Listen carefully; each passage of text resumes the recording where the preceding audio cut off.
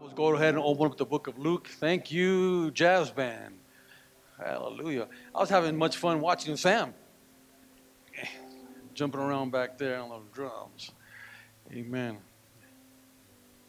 In Luke chapter 2, verse 6, while they were there, the time came for the baby to be born, and she gave birth to her firstborn, a son. She wrapped him in clothes and placed him in a manger because there was no room. Father, we love you. We thank you on this Christmas day, Lord God. And we lift up your name because your word is true. That if we lift up the name of Christ, all men will be drawn unto you. And God, we thank you for this day where we recognize that you were born. You left heaven as a missionary and you came to earth because you had a plan. We thank you that we are part of your plan. In Jesus' name I pray. We all said, amen and amen. Praise the Lord. Well, I often remind us about the story of Joseph going to the end, because that's like the fulcrum of Jesus' birth. That week before she gave birth, in fact, and a young girl, teenager, some say as young as maybe 14, having to drive and go around on a donkey. And I'd never been pregnant, praise the Lord, thank you, Jesus. However, I can only imagine, and I've seen, my wife, I've seen her struggle through her pregnancies, and ladies, you can relate to this much more than any of us men can. But on that week before you're giving birth, you're not quite a happy camper. Can I say that? Everything's uncomfortable. Nothing fits. You forgot how your toes look. And you're just miserable. And here she is, very young, riding a donkey. Think about that. She wasn't riding the Cadillac going to the hospital. She was on a donkey. The last week of her pregnancy, in pain. But she was under orders. She received orders from an angel and what she was going to do, and she did it. And all this took place during the worst of times.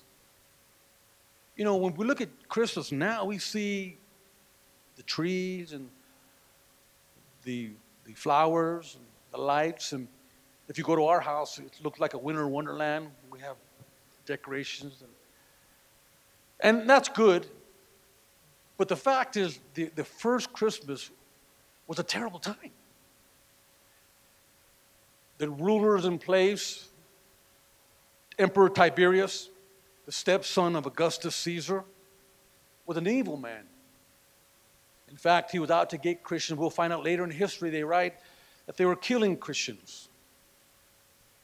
Pilate, he was in charge, and he was known and renowned for cheating his Roman bosses, but not only that, he was taking advantage of the Jewish citizen, the Judean subject. He would rob them, cheat. So both these men were despised and feared. So the people were not happy. We can say this for a fact, that during the first Christmas, no one was happy. Compound that with the little girl, 14-year-old, having a baby on a donkey. And then they're riding into another region where this man by the name of Herod, who was insanely paranoid, had ordered 3 of his sons and 1 of his wives to be executed because he thought that they were plotting against him. And she rides into his neighborhood. It was the worst of times.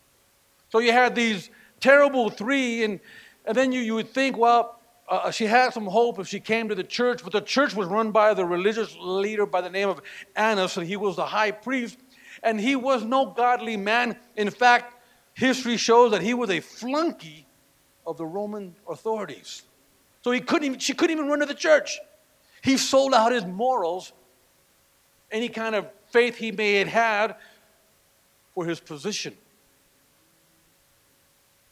Christmas began at the worst possible time. I imagine Christmas today, some of you probably had maybe a little difficult time. Don't raise your hand. But I know some probably even today just barely made it to church today. Been struggling throughout the week. Oftentimes because the picture is everybody should be happy and merry and you're not feeling too good, you might even think something's wrong with you. I'm here to tell you everything's right with you. See, because we don't go by our feelings and we cannot go by our surroundings as the first Christian describes. If God were looking at the surroundings, he would say, Jesus, I think we picked the wrong day. You can't get born right now because it's a terrible time. You don't want to go to that brother's house. They're fighting. You don't want to go with that sister. She's crazy. You don't want to do that. I mean, if we went by that, there'd be a lot of people we wouldn't want to talk to today. Hello, someone.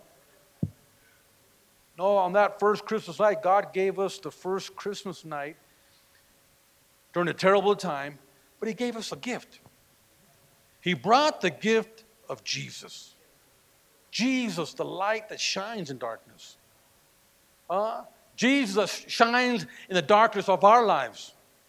Like I said earlier, I don't know, maybe you have never done anything wrong, but I needed Jesus to shine in my dark life. My dark, cruel, merciless life. John 1:4 says, the Word was a source of life, and this life brought light to mankind. The light shines in darkness, and the darkness shall never put it out. So the gift of Jesus, but it also began with the gift of Mary and Joseph, because here's a couple who were not married, and I talked about this, poor Joseph, because Mary was betrothed to Joseph, but for 1 year he could not touch her. And so they had to walk in obedience. So God spoke the first story. Mary tells Joseph, well, an angel came to me. I'm not really pregnant by, no man touched me. Now, it sounds good in storytelling, right? But think about this, dude. If I were Joseph, sorry, Deborah. Let's imagine the first couple was Albert and Deborah. And Deborah came to me one day and said, we were engaged to be married. And I had not touched her because for the first year you can't touch her. And then she comes to me and says, I'm pregnant.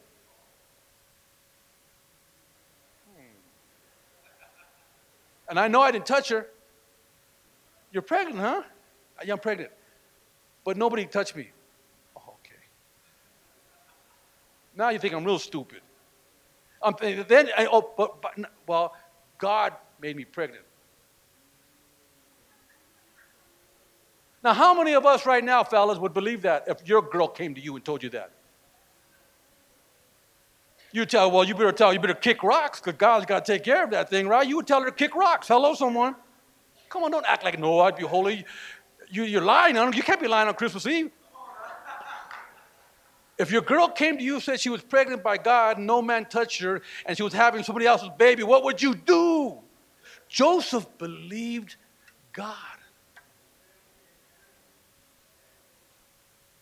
God told him, and he had to believe it.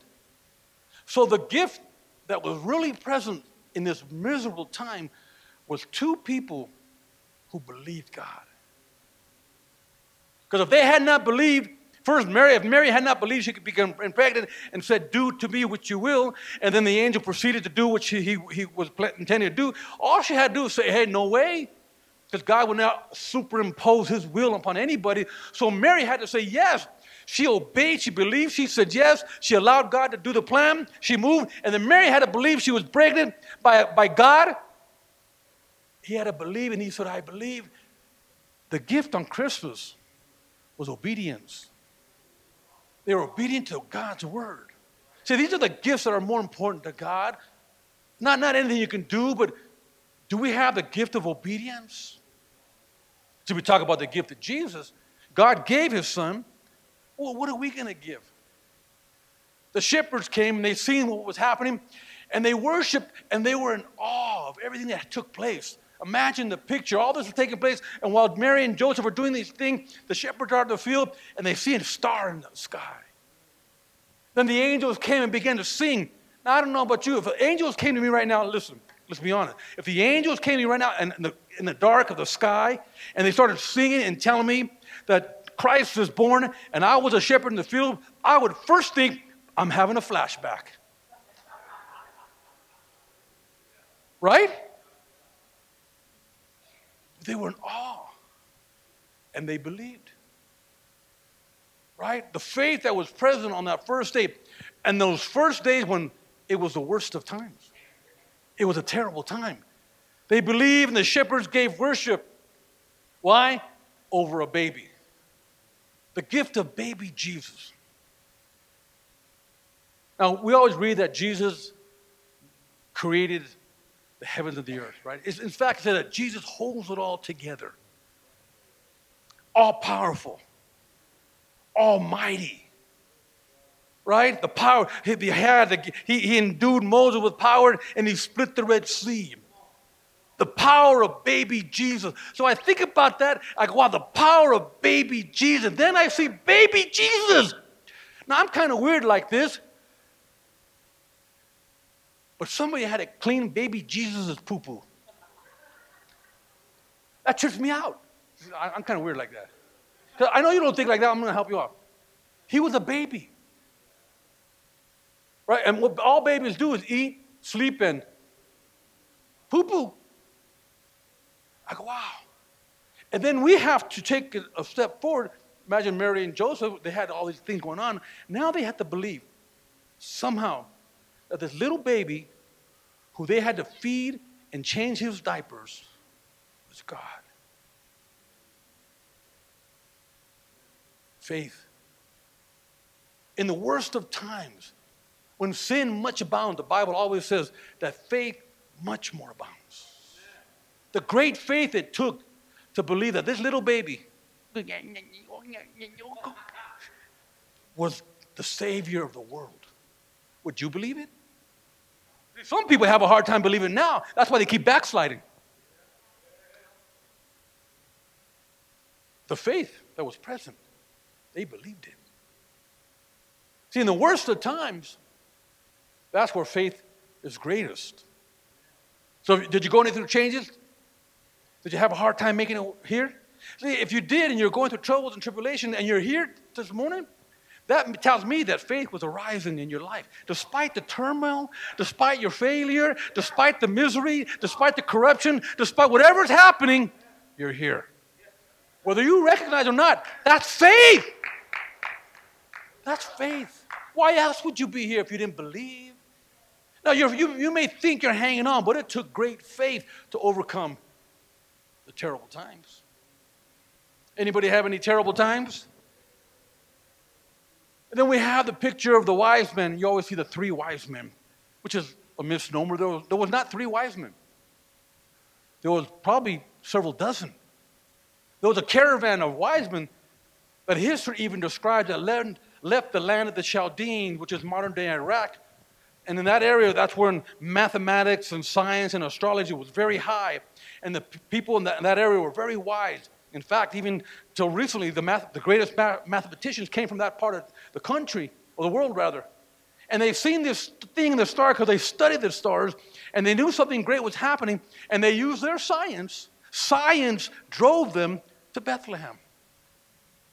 Now, we would drive from here to Denver, we think it's a big deal, but they traveled by camel for months and months. Because science, even science said it, something is happening here. And they came. So what they did bring, they brought gifts. They brought excellence. They brought the gift of excellence. So they talked about the 3 wise men. The reason why they say 3 wise men is because there was 3 distinct gifts given. But there was a caravan. There was a troop of wise men that came from there. And they gave, what are these scientists, these wise men, these noble men of high regard, high esteem, what did they give to Jesus when they seen this little baby who was perhaps in the manger crying? They walk into this place where Jesus was born.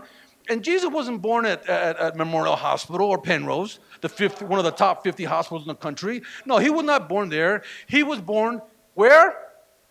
In a manger. Doesn't a manger sound nice? But let's cut to the cheese right here. It was a barn.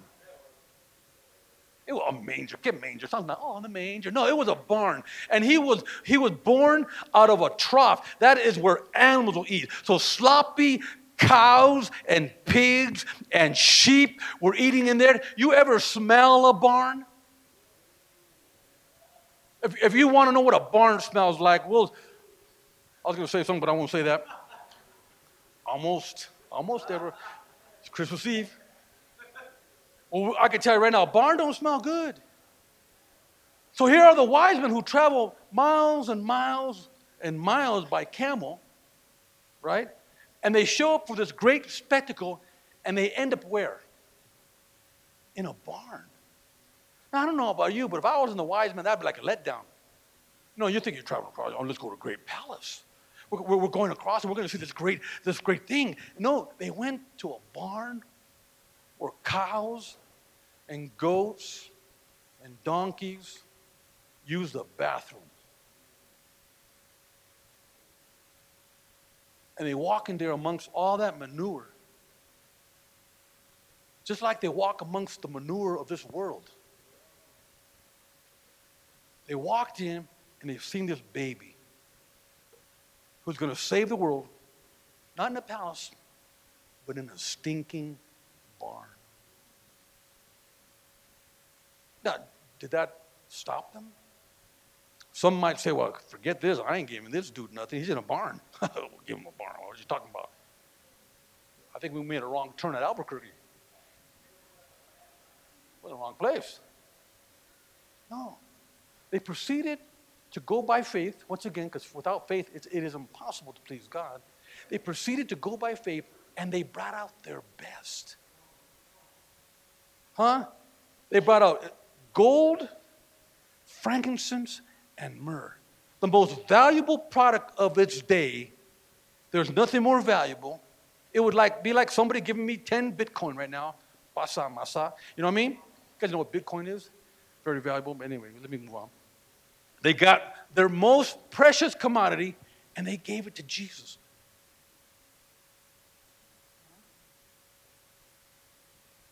See, when I look at that, I go, wow, you see the faith.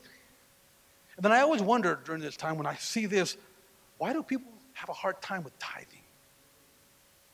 It amazes me. Faith. Listen, without faith, it's impossible to please God. In the most terrible times, Mary operated in faith. Joseph believed God. The shepherds worship in awe. The wise men come and give their best to a baby. Think about that. Now, you know how American, we go, oh, I'm not going to give, and we have all these excuses. I'm not going to give because, I don't like that church, and you know how the church is, and those people, and they hurt my feelings. And then we have all these things that excuse us from doing the right thing. See, despite the terrible times, despite the fact that you may have just walked into a place that's full of manure. I tell people, what's my theme for coming year? No perfect people allowed. I could have said we're full of manure, but that's kind of cold-blooded, you know what I mean? No perfect people allowed. Why? Because people will come in and see half of you, so I ain't giving that church, they're all messed up. Well, yeah, we are. But don't let the manger distract you from God. Don't let the barn distract you. Don't let the smell distract you. You need to do the right thing. Period. Stop using excuses. You might walk into a place that just don't suit your fancy. It isn't up to your par. That still doesn't excuse us from not doing the right thing. Amen? See, the sacrifice of Christmas, Joseph and Mary, not only did they move by faith, but they made some great sacrifices. And I'm coming in from land, I promise. Joseph and Mary sacrificed their reputation. Now, let's not look about them. We know what they did by obedience. But could you imagine the neighborhood talking about them? Their friends, their relatives, Mary the whore. Oh, she must be Mary the whore. We call the verb. That must be Mary the whore. Why? Because she got pregnant and she wasn't even married. That little tramp. Could you imagine the talk? See, we don't look at it that way, but that's how I look at it. That little tramp Mary And Joseph, that pervert, went and had sex and had a baby. And now they're trying to cover it up with this lame-brained story that an angel talked to him at night. He must have been smoking too much camel dung. Something happened to him. An angel came and talked to him at night. And then Mary said she got pregnant because a light. When has a light ever got anybody pregnant? Right? So you have all the neighborhood talking about them. Because people are people, right? Nothing's changed. People are still, like they talk about you. People talk about me. I tell them, get in line. They talk about you. So nothing's changed, I know they were talking about them. But Mary and Joseph didn't care about their reputation. All they cared about is being obedient to God's call in their life. That's all they cared about. So they had to sacrifice their reputation. In fact, they sacrificed their family. Even their family didn't want nothing to do with them. Oh, you blew. You done brought a bad name on my family, Mary. Mary, quite contrary. Huh? The wise men, right? Wise men. See, only 2 out of about 100 people will ever reach their goal. Do you know that? I'm listening on something. Because everybody has goals. But on average, over the world, only 2 out of 100 ever reach their goal. That's a pretty hard statistic, huh? Why? Well, one reason is because 23% of people don't know what they want. So already a quarter of the people are lost because they don't know what they want. Right? 2 things that made the Magi wise is they knew what they were going for. And they knew how to get it. They said, I'm going here. That's what made them wise. It wasn't the math. They knew there's something here that God is doing, and I'm going to get it. There's something new that's never happened in the history of mankind, and we're going to see it. There's something new taking place. I don't completely understand it, but when we get there, we're going to give it our all. We're not going to half-step. We're not going to come to church and half-step, be half-baked, faking fraud and a full-time broad. No, we're going all the way. Huh? See, they knew what they were going for, and they knew how to get it. That's what made them wise.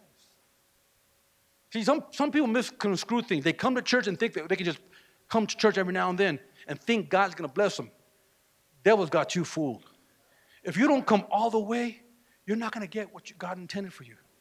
If you're going to just play church every now and then when you're mad at your honey or you got fired and you need God in your life all of a sudden, that ain't going to work. That ain't going to get you nothing. In fact, I believe that when you do that, the devil will give you back your job just to keep you off your square. Huh? So when you come to God, you got to come all the way. Not halfway. Don't fake it. You're hurting yourself. You're doing yourself an injustice. You'll become a flake. Snowflake. The sacrifice of Joseph, he believed God. Huh? See, he went to register with Mary, who was pledged to be married to him and was expecting a child. He knew what he was going for. He knew how he was going to get it, but Joseph had to make a heavy sacrifice to do it. Like I described earlier, and I'll put it in one word. Joseph had to sacrifice his manhood. He did. And so that gets a lot of us, especially from my background, our culture, Hispanics. I know where he's punk. That kind of mentality will make you miss God's calling. It will. That's just pride. Imagine Joseph saying, I ain't no punk. I ain't going to have people think that my girl went out and had sex with another guy, and then I just let him do it. No, I got to at least kill somebody so I could act like this guy did it. You know what I'm saying? You don't know what I'm saying? Some of you know what I'm saying.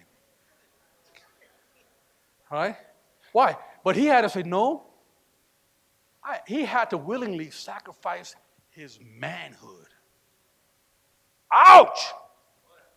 I think about that. I go, man, God, that right there probably would have done me in. Good thing I wasn't Joseph. Because God had to rip out a lot of pride out of my life.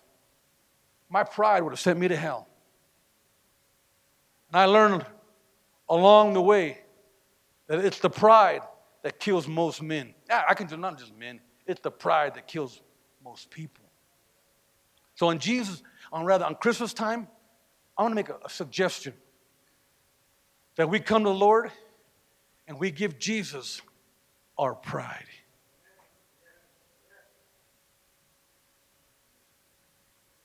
My pastor used to teach me all the time that only God can handle it. Only God can handle all the glory, right? That's why we give him the glory. He goes, we give God all the glory. Why? Because if we get the glory, we think we're something. Right? Remember, we're the only animal that you can pat on the back and the head gets bigger? So we can't handle the glory. So that's why we have to always give God the glory. Because once you think you've done something, once you think you're something, you're out. That's where the enemy gets you. Because basically, you're just a dirt ball like the rest of us. Yes. Before Joseph's encounter with Mary, a 14-year-old girl, he had to sacrifice his manhood. And then Mary, at the same time, had to sacrifice her reputation. Why am I saying this as I'm coming for landing? Because these things that I've discussed right now will determine if you have room for Jesus. See, on Christmas, the story says there was no room. Mary was pregnant, Joseph was there, and they did all the sacrifices. The faith was moving, the wise men were coming. Nonetheless, in the middle of these terrible times, there's always a place. There's no room for Jesus. So that's really the big question that I have for you. Will you be like the innkeeper? When Jesus says, I have a plan for you, will you sacrifice your desires for his? When Jesus says, I have a call for you, will you put away your call for his? And if you say yes, okay, then your reputation may be attacked. Your manhood may be addressed. You may have to walk into a room full of manure, otherwise known as victory outreach. Can I say that? I just did. You know what I'm saying? You might have to walk in there and receive your call. See, the reason the innkeeper didn't make room for Jesus because that person did not recognize him. She didn't recognize God in the midst of everything. All she seen was a 14-year-old whore who had sex out of marriage and a weak man who was with her. That's all the innkeeper saw, right? Let's boil it down. That's why I love our ministry. Because when people look at you and see someone who may not amount to nothing, I see Jesus.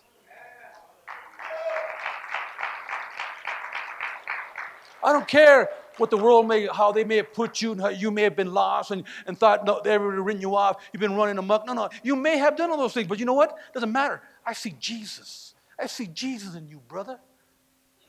I see Jesus. I don't care what you did, Andy. I see Jesus in you. That's what Christmas is all about. I don't know who this young lady is, but God is going to save your life.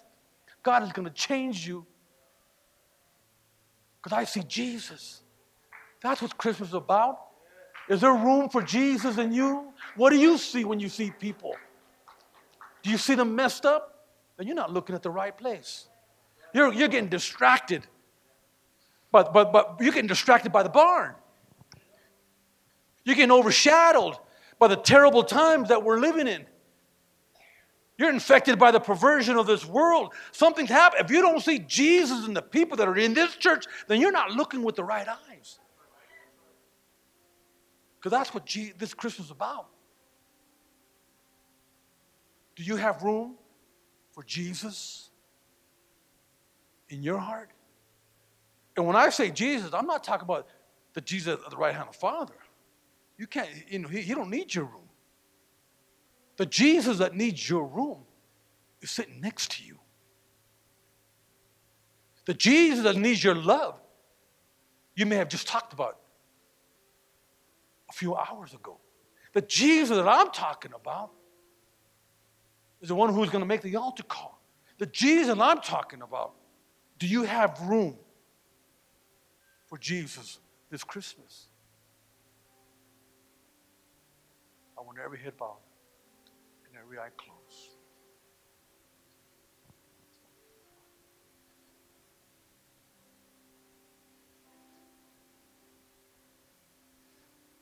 In this day and era, Jesus is often hard to recognize. Why can't we recognize him at least during Christmas? Despite the fact that we're caught up by so many things. Procrastination, preoccupation. Well, I'm here to kill that. Let's do not procrastinate our complete surrender to God today. Let's do it now. Let's do not preoccupy ourselves with everything else but Jesus. Let's say we want to occupy our lives completely with God's will for our life. If that's you, as we sing this chorus song, and you want to open up your heart and rededicate perhaps your life. Maybe you made a mistake. You need forgiveness. Today, on Christmas Eve, is your day. The altar's open.